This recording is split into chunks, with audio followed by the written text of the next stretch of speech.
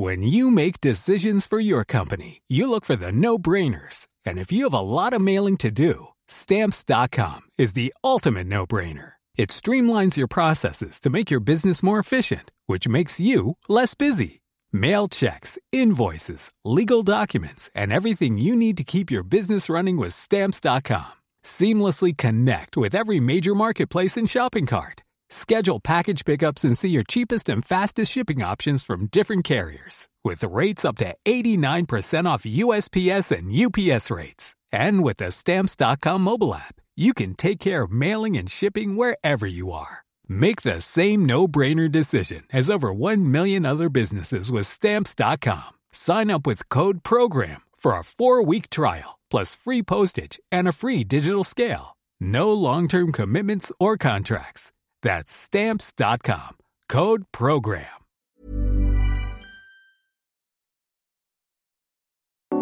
With heavy gold chains, a mohawk, and the arms of his crimson suit cut off to expose his bulging biceps, the former wrestler made an unusual Santa Claus.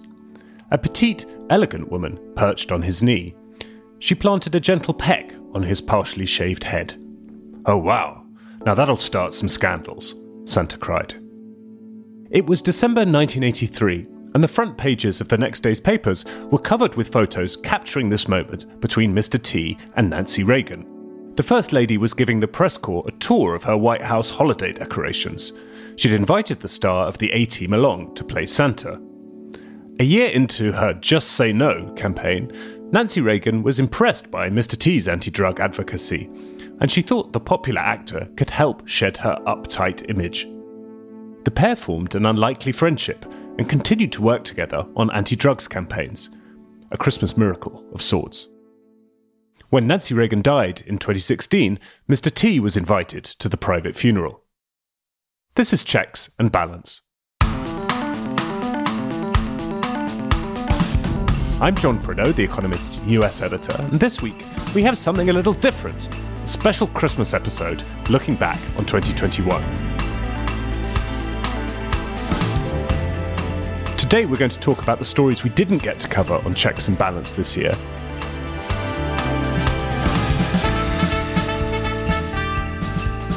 We'll have a couple of surprise guests who will test how much we remember about 2021, and we'll find out if our listeners can outfox our undisputed trivia champion John Fasman with some fiendish questions.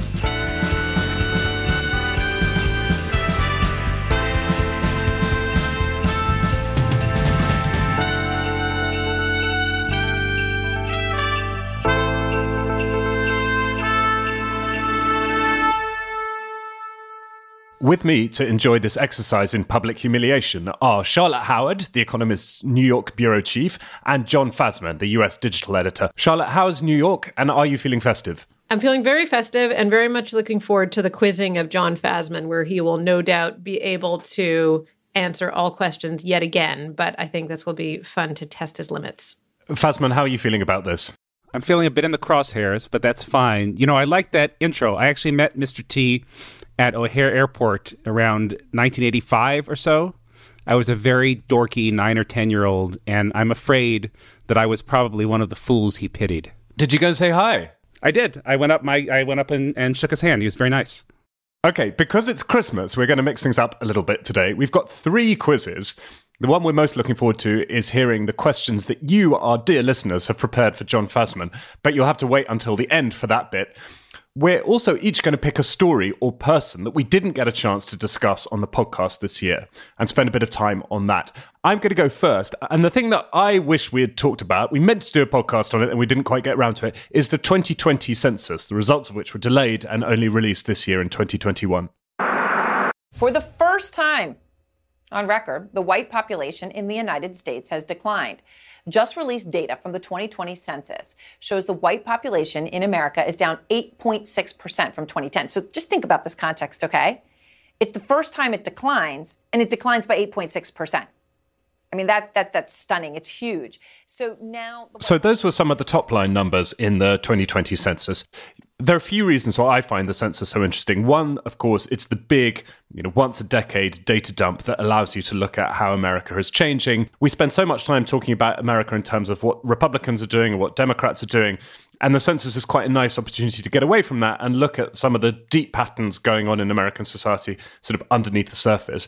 And the other reason, really, is that I spent quite a lot of this year thinking about race. I wrote a special report for The Economist on race in America, which we published on the anniversary of George Floyd's death. And one of the reasons there's been so much change in the white population in America is because of the way people are self-identifying in terms of race.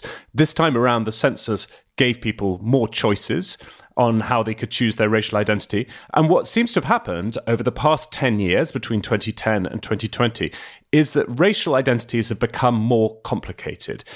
In short, because of the rise of mixed-race marriage and various other factors, more and more people are saying that they belong to more than one race. And they're sort of scrambling racial categories in a way that we haven't seen so much before. And that, to me, seems like a hopeful thing, because I worry about an American politics that pits, white non-college voters against African Americans, against Hispanics. Because when your democratic politics is based in those kinds of identity groups, it's really hard to find your way towards compromise, and also really hard to accept it when the other side wins.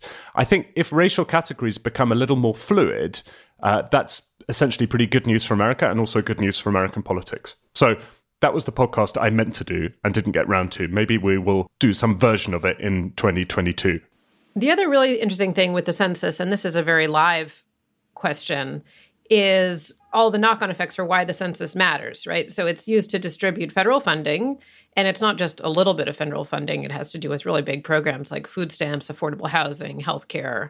And it's also used to distribute congressional seats. So the census is a key tool for the broad distribution of money and power across America. And the census was complicated by the pandemic, as well as Trump halting the count 1 month early. People may recall he had wanted to ask questions about immigration status.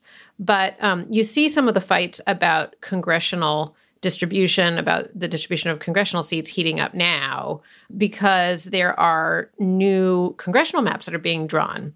And anytime that happens, there's often litigation that follows. So in December, the Department of Justice sued Texas over its map. Texas is one of the states that had a big jump in population.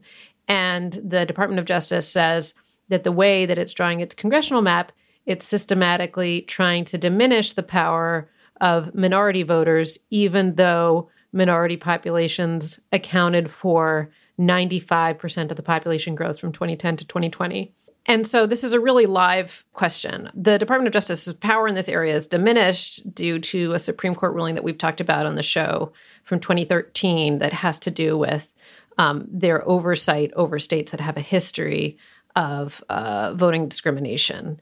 And the Department of Justice no longer has the power to deny this type of gerrymandering before it goes into effect. It has to prove it after.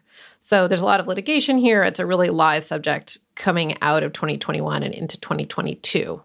I'm glad you brought up the census also because I think a lot of what America is going through right now, a lot of the reasons why we're heading into a very tumultuous decade, is a sort of anxiety, especially from the country's white population, over the country's racial makeup. I don't know if either of you read the tremendous cover story in The Atlantic by Barton Gellman about the January 6th insurrection and more broadly, the Republican souring on democracy. One of the things that stood out for me was the thing linking the participants was not necessarily income or education levels, right? The people who were there were largely white collar and wealthier than you might expect. But what linked them is that almost all of them came from counties that between 2015 and 2019 saw the share of the white population decrease and the share of Latino population increase.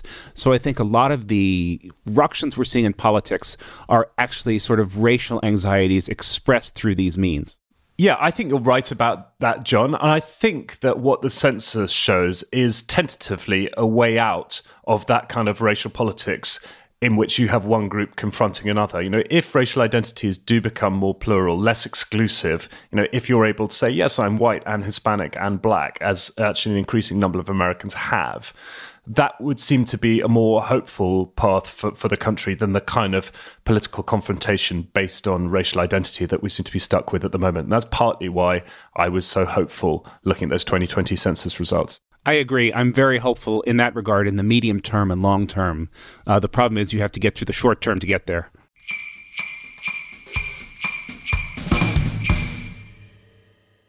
Right, well, for this section of the show, we're going to be joined by our mystery quizmaster. Haha, mystery quizmaster. It's Zanny, and I am so excited to be doing this. It is Zanny Minton-Beddoes, who is the Economist editor-in-chief, in case you didn't know. Zanny, hi. Thank you for doing this. I listen every week in awe at John Fasman, and I'm hoping that we have come up with a few things to stump him in this, your 100th edition of Checks and Balance. So first of all, congratulations on 100 fantastic episodes. But here we go. There are 5 questions.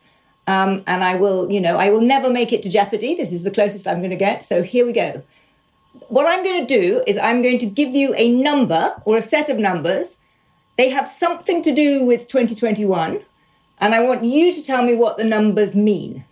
So the first number, 331,447,281. Bing, bing. Is that the U.S. population?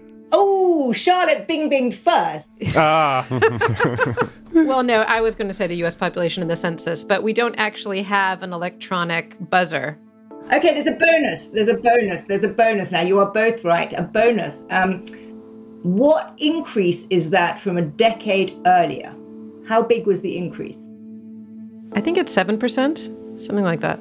Oh my God, Charlotte, amazing. Yes, Wow. 7.4%. Good job. Okay, question number 2, 71.5%. That's the white population of the electorate? Maybe, but it's not the one that we were thinking of. Huh. Anybody else? It has something to do with the pandemic. Little hint. The vaccination rate hasn't got that high, has it? Maybe it has. It has. It's the percentage of American adults who are fully vaccinated. That's the percentage of Americans who have either had 2 jabs or, in the case of the Johnson & Johnson vaccine, just 1. And 25% of adults in the US have had their booster jab. So I think that is a point each now. Right, this is getting very tense. Question number 3. 130 degrees Fahrenheit or 54.4 degrees Celsius? I think that was the hottest temperature this year in the US. Very good, John. The temperature at Furnace Creek Visitor Center in Death Valley on July the 10th. It was indeed the highest reliably recorded temperature in America this year. Question number 4. 6.2%. Something having to do with inflation. Yes, Charlotte, excellent. The annual inflation rate in October this year, the highest for over 30 years. I think we are 2 points, Charlotte, 2 points, Prideaux, 1 point, Fasman. All right, it's the last question, and this one has 3 bits together. And this, let me see if I get my pronunciation right. The number 7, Rehoboth Beach, 69, Wilmington, and 32, Catoctin Mountain Park. Wilmington, make something Biden related. Delaware. Yeah, Delaware and Joe Biden related. Are those addresses in the city where he owns houses?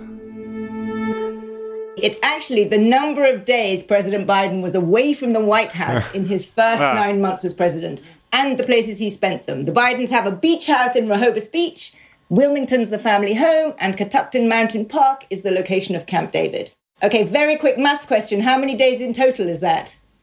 Oh gosh, we all were just preparing in a state of panic for your next question without actually listening to your numbers. Is that 99? It's actually 108. There you go. But that is pretty good, all of you. So Charlotte, 2 points. John, 2 points.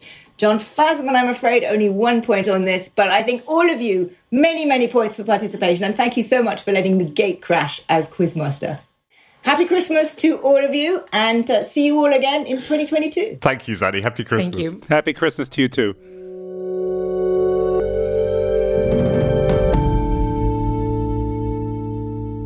Phew, guys, I feel like we performed respectably there between us. Charlotte, what was your favourite piece from The Economist this year? And you're not allowed to pick one that you wrote yourself. Not that you would, but I'm going to set that as the criteria. I'm going to highlight our COVID coverage, which I think is really differentiated, actually, from everything else that I've read. Not to be too much of a plug for ourselves, but the combination of the science expertise and the healthcare expertise that we have on staff with an understanding of politics and business, I think is unusual. And the way that we're able, and by we, I mean my colleagues, not myself, the way that our colleagues were able to analyze this problem and really break down what was going on at specific moments in time. Whether it was the Delta variant or Omicron, I felt like I wanted to read what my colleagues had written about COVID in order to get a handle on the issues. So I think that is what I'd really point to.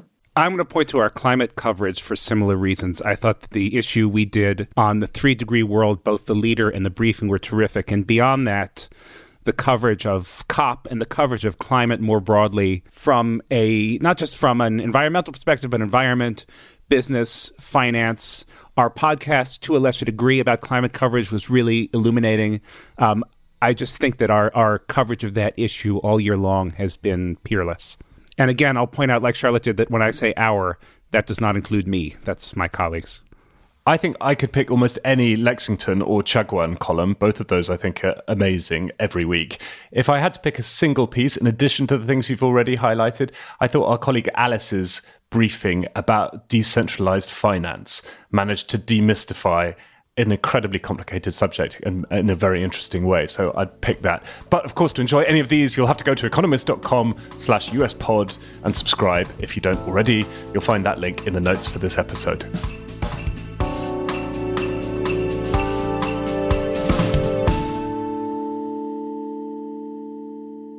John, what was the thing or person that we missed out on this year that you regret not covering and that you want to make amends for now?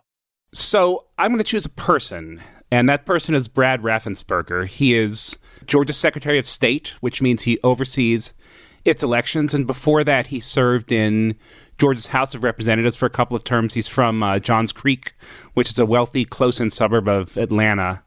And by training, he's a civil engineer and entrepreneur. And I spoke with him a couple of times, I think in 2019 and early 2020, for stories about voting rights laws in Georgia.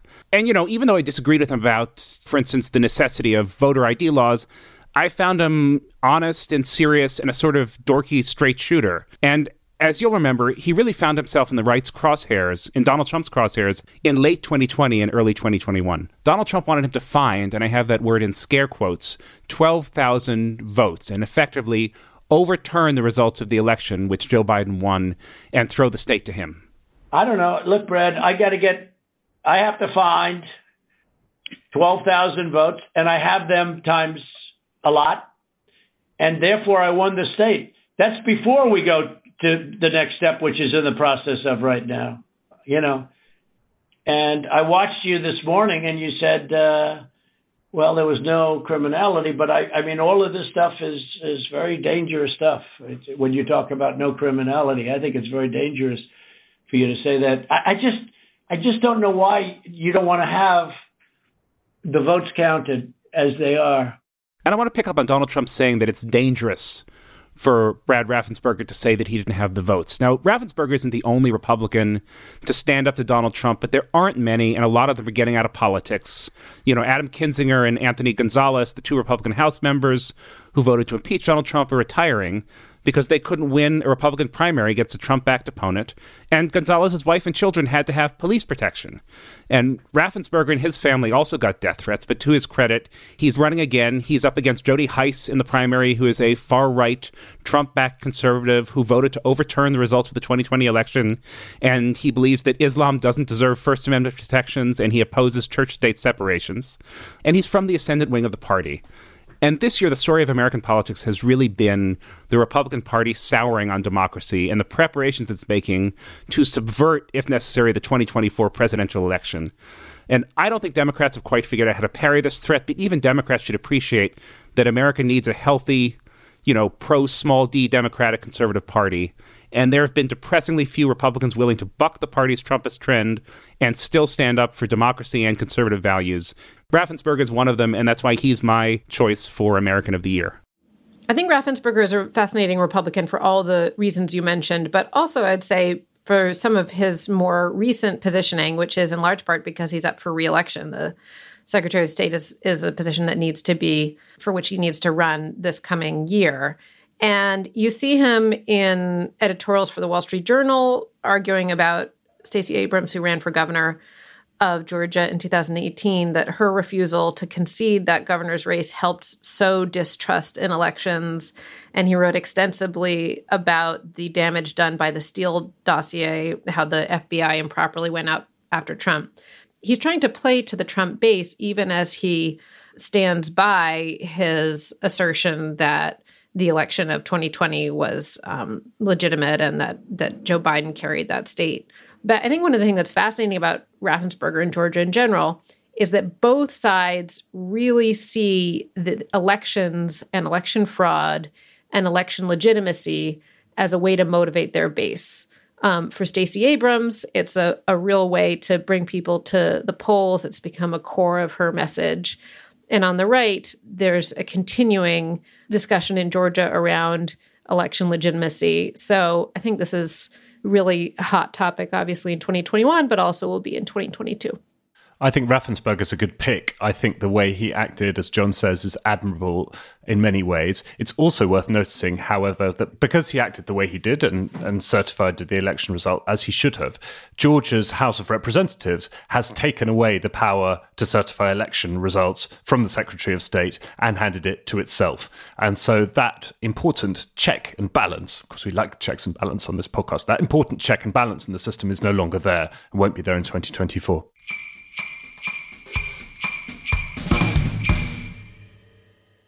Okay, well, we now have another mystery quizmaster to put us through our paces. Hey, gang. None other than the Intelligence's very own Jason Palmer. Jason, welcome. Thank you very much. I've been waiting, hoping to say these words. Before we go, we've got a quiz. And, you know, the thing is, John, all year long, you get to sit there, dare I say, smugly with the answers in front of you. I've often wondered how you would do if it were you in the hot seat. So let's find out. Right. These are all things that famous American political figures have said or written in the past year. Your job is just to tell me who. All right, we ready? Ready as we'll ever be. Fazman's nodding. He's looking focused. Right. Focus, all of you. Question 1. There is nothing more dangerous than a reckless asshole who thinks he's smarter than everyone else. Ladies and gentlemen, meet Senator Ted Cruz. That could be anyone. I'm going to say that's AOC. Or is that Bob Dole? I think it's Barack Obama. The correct answer is former Speaker John Boehner in his memoir, On the House. Oh, of course. That's so annoying. Oh, that's good. That is annoying. I should have got that. You can picture him swirling his dark brown drink as he wrote that. He read his own audiobook for that, didn't he? So I think I've actually heard him say that in his gravelly voice. He ad-libbed that bit. I can't believe I didn't get that. That's super annoying. Okay, all right. Compose yourselves. Question 2. These are the opening lines from a different kind of political book. Who wrote them? Madam Secretary, said Charles Boynton, hurrying beside his boss as she rushed down Mahogany Row to her office in the State Department. You have 8 minutes to get to the Capitol. It's 10 minutes away, said Ellen Adams, breaking into a run, and I have to shower and change, unless... She stopped and turned to her chief of staff. I can go like this? I think that's from the mystery novel that Hillary Clinton wrote with Louise Penny. That's a good guess. When did Bill Clinton's thing with James Patterson come out? Was that this year? I think we've zeroed in. It's a dodgy mystery novel by a Clinton, but the question is which one? Oh, it might be Stacey Abrams writes mystery novels. I'll go with Stacey Abrams just to mix it up. Fazman gets this one quick on the buzzer. It was Hillary Clinton in her political thriller, State of Terror. Okay, question 3. Who said, the court was thought to be the least dangerous branch, and we may have become the most dangerous? John Roberts? I don't think John Roberts would say that about the court, though, would he? I think it's Breyer. Breyer's been on a speaking tour. Or Clarence... No, I take that back. Clarence Thomas, I think, said that. He also has been chatty. Flying in at the last. Correct, Charlotte. Supreme Court Justice Clarence Thomas. Do you get to do that? Do you get to say 3 different answers until you land on one? I think you probably do. I was halfway through just going through all 9 at random. Exactly. All right, who said this one? American men are and can be an unrivaled force for good in the world. If we can Josh Hawley. Whoa, wow. All right, we'll give that to you, Prideaux, for being quick on the bus. That really should have been Charlotte's after her Make America Manly Again. Her mama slogan. Right, from Josh Hawley's The Future of the American Man speech he gave at the National Conservatism Conference in October. Okay, question 5. He was a heck of a guy. Is that Joe Biden on Bob Dole? It has a Joe Biden sound to it, doesn't it? It could have been anything. It could have been someone who served Joe Biden a corn dog at an Iowa fair. I think he has said that at least 1,000 times in the past year. Oh, okay, all right. Let me flesh this one out a bit. Who said this in tribute to a famous Brit who died in April? Are there any famous Brits? There's one less. No clue. I think Joe Biden said it, but I don't know who he said it about. No clue. Biden said it. We're agreed on that. It was about Prince Philip. Oh. Was he, in fact, a heck of a guy? I think that is the only... I doubt anyone ever described him as that other than Joe Biden. I think he was a heck of a guy. Last thing, the quickfire round. Who called Mitch McConnell a broken old crow? Donald Trump. Who called Liz Cheney a low-polling warmonger? Donald Trump. Who called Lisa Murkowski the disaster from Alaska? Donald Trump. Disaster from Alaska. Who called Adam Schiff a sleazeball and a lowlife? Donald Trump. Who called Facebook a cancer to democracy? AOC. Good, Fasman. Very good. Who called Mark Zuckerberg a criminal? That sounds a little measured for AOC. Yeah. No, I think that's someone on the Republican side. I would say someone like Kevin McCarthy. Yeah. Ted Cruz. Your hint is that this figure has appeared earlier in the quick round. Donald Trump. Hey, very good. I got a little confused in the flurry of the quickfire round, but I think Fasman has triumphed this week. I think he's definitely triumphed in this bit. We're back to the natural order of things. Charlotte, we had a good run, but it's over, unfortunately. I feel like that one Clarence Thomas answer should be worth about 5 of my Donald Trump answers. That was well done. Yeah, that was good. Jason, you've been a magnificent quizmaster. Thank you for moonlighting on our podcast, and happy Christmas. It is an honor. Happy holidays to you all. We'll be back in a moment when Charlotte is going to pay tribute to a musical theatre great.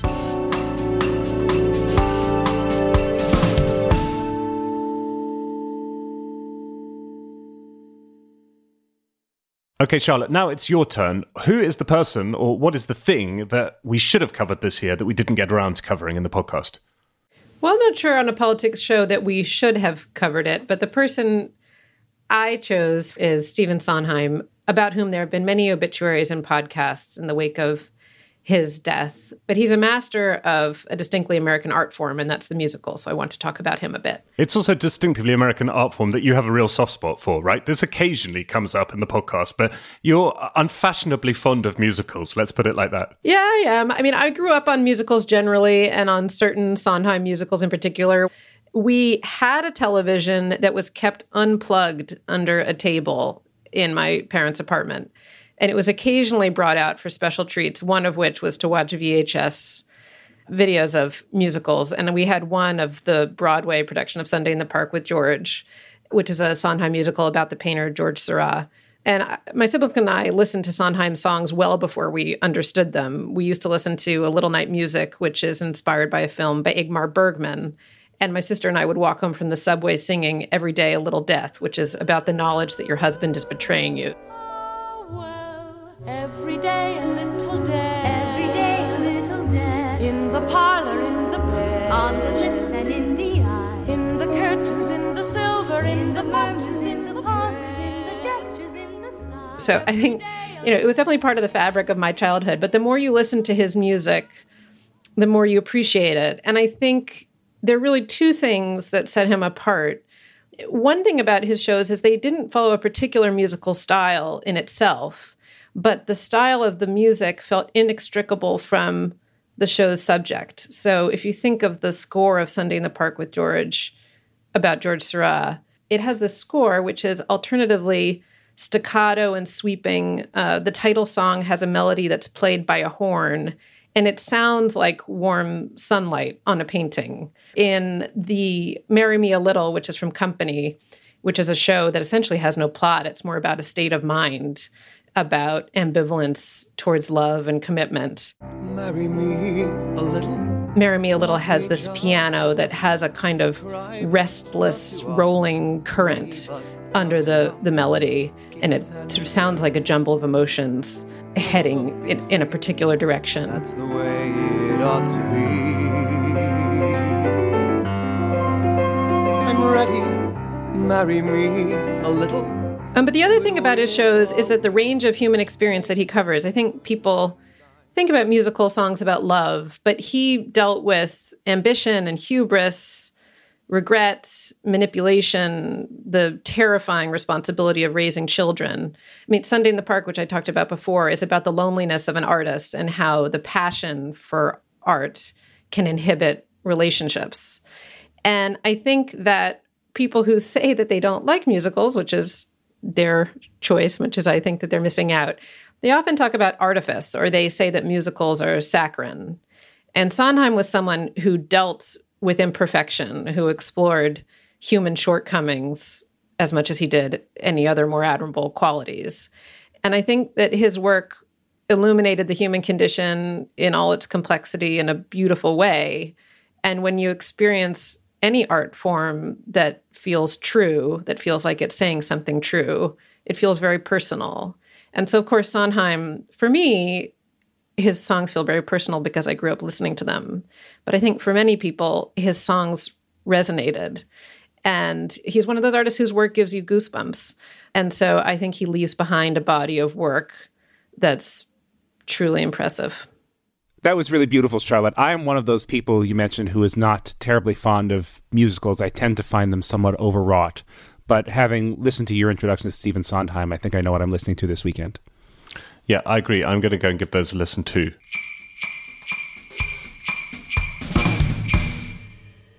John, in an effort to defeat you in the quiz, we've enlisted the help of our listeners who've sent in a bunch of questions. So we've got a listener-generated quiz for you. Here's the first question. Hello, this is Matt Tolmer from Los Angeles, and this is my question for John Fassman. This is a question many people answer incorrectly.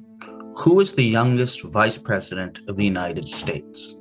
Oh, what a brilliant question. Was it Dan Quayle? The answer is John Cabell Breckinridge. He was 36 at the time of his election. If they know who he is, most people remember Breckinridge as the Secretary of War for the Confederate States of America. They don't know he was the vice president. They think Dan Quayle was the youngest. That was a great question. The next one is from a listener called Justin. A little easier. Hello, this is Justin Margolis from Montreal, Quebec, but live in Washington, D.C. Here's a question for John Fassman. 2 first ladies were born outside the United States. Can you name them and their countries of birth? Oh, obviously, Donald Trump's wife was born in Slovakia. Why am I blanking on her name? Melania. Melania, that's right. God, I can't believe I missed that. So Melania was obviously born in Slovakia. Who is the other one? My clue would be to go early. Yeah, was George Washington's wife English? I may have misled you there. And the answer is Melania Trump, wife of Donald J. Trump, born in Slovenia, then part of Yugoslavia, in 1970.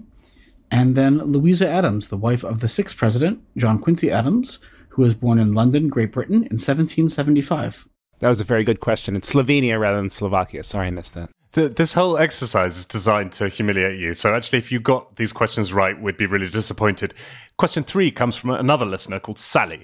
Hello, this is Sally Bigwood from Stratford-upon-Avon, and my question for John Fassman is, which former senator who died in 2003 had both a mother and father who also served as senators?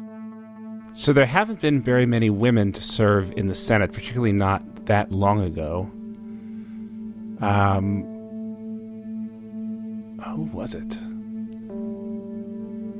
I honestly have no idea. The answer is Russell Long, who was senator for Louisiana from 1948 to 1987.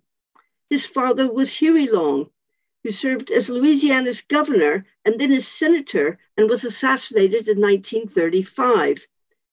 Huey's wife, who was Russell's mother, was Rose McConnell Long, and upon the death of her husband, she was appointed to serve as senator until a special election could be set up. Another great question. I should say that my mother's first name is Sally, and when you introduced the listener by first name only, I was getting ready to... It would have been a tense Christmas, let's just say that. I wonder what she would have asked to catch you out. The next one is from a listener named Andrew. Hello, this is Andrew Patterson from Auckland, New Zealand. Always enjoy the podcast and the quiz. Here's my question for John Fasman. Which former president was nicknamed the Magician because of his political adroitness and behind-the-scenes maneuvers? It would be too easy to think that it's LBJ. Although, and his maneuvers were not behind the scenes, right? I don't know. I feel like was it a super obscure president? Chester Arthur, James Polk, someone like that? The answer is Martin Van Buren, the 8th president. Although Van Buren was the carefully chosen political heir of Andrew Jackson, he did achieve the unique distinction of holding, within a relatively short span, the offices of US Senator, Governor of New York, Secretary of State, Vice President, and President. James Polk is my go-to US politics history trivia answer. I feel like he's a surefire bet. Right, Fasman, all is not lost. Question 5. Hi team, thank you for your podcast, which I enjoy very much each week.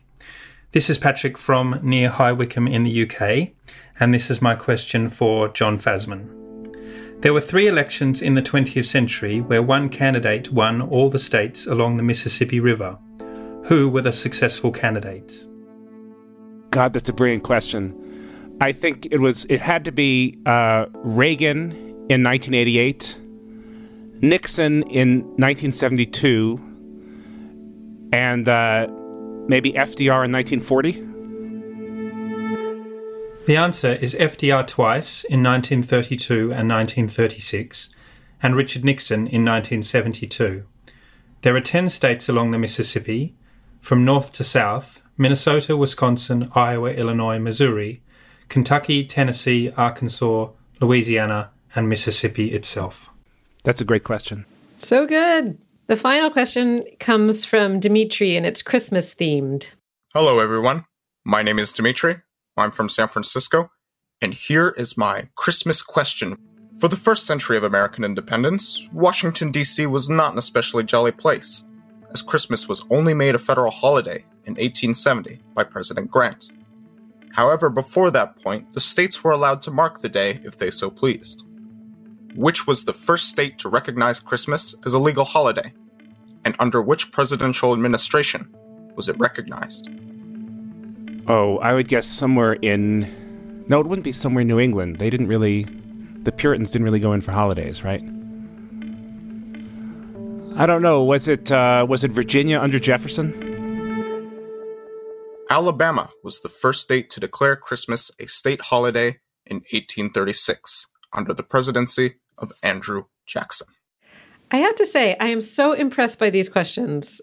John, I'm impressed by your performance, as always. But just a shout out to the listeners to come up with these fantastic bits of trivia. Those were all really, really good.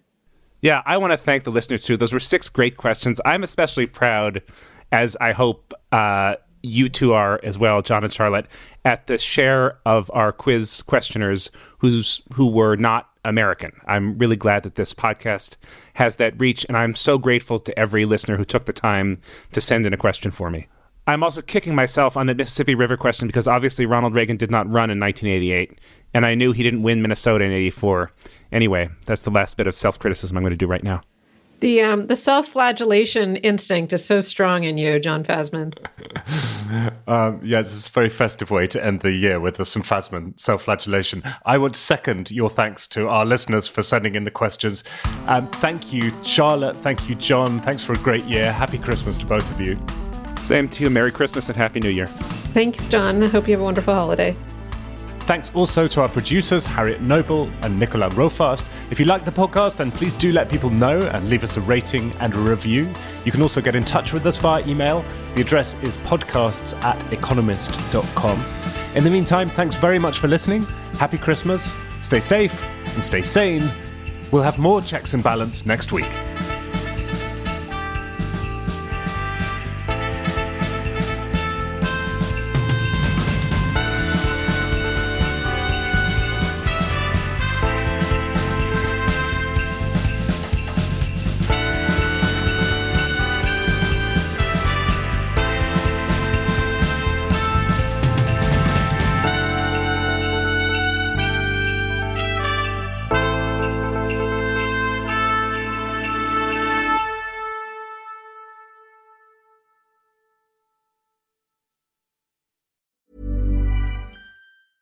The secret to summer-ready skin is here. Osea's #1 best-selling Undaria algae body oil, clinically proven to instantly improve skin elasticity and transform dry skin to silky, soft, and unbelievably glowing. Its signature scent of freshly squeezed grapefruit, cypress, and mango mandarin transports you to sun-kissed summer days. Get healthy, glowing skin for summer with clean vegan skincare from Osea. Get 10% off your first order site-wide with code GLOW at OseaMalibu.com.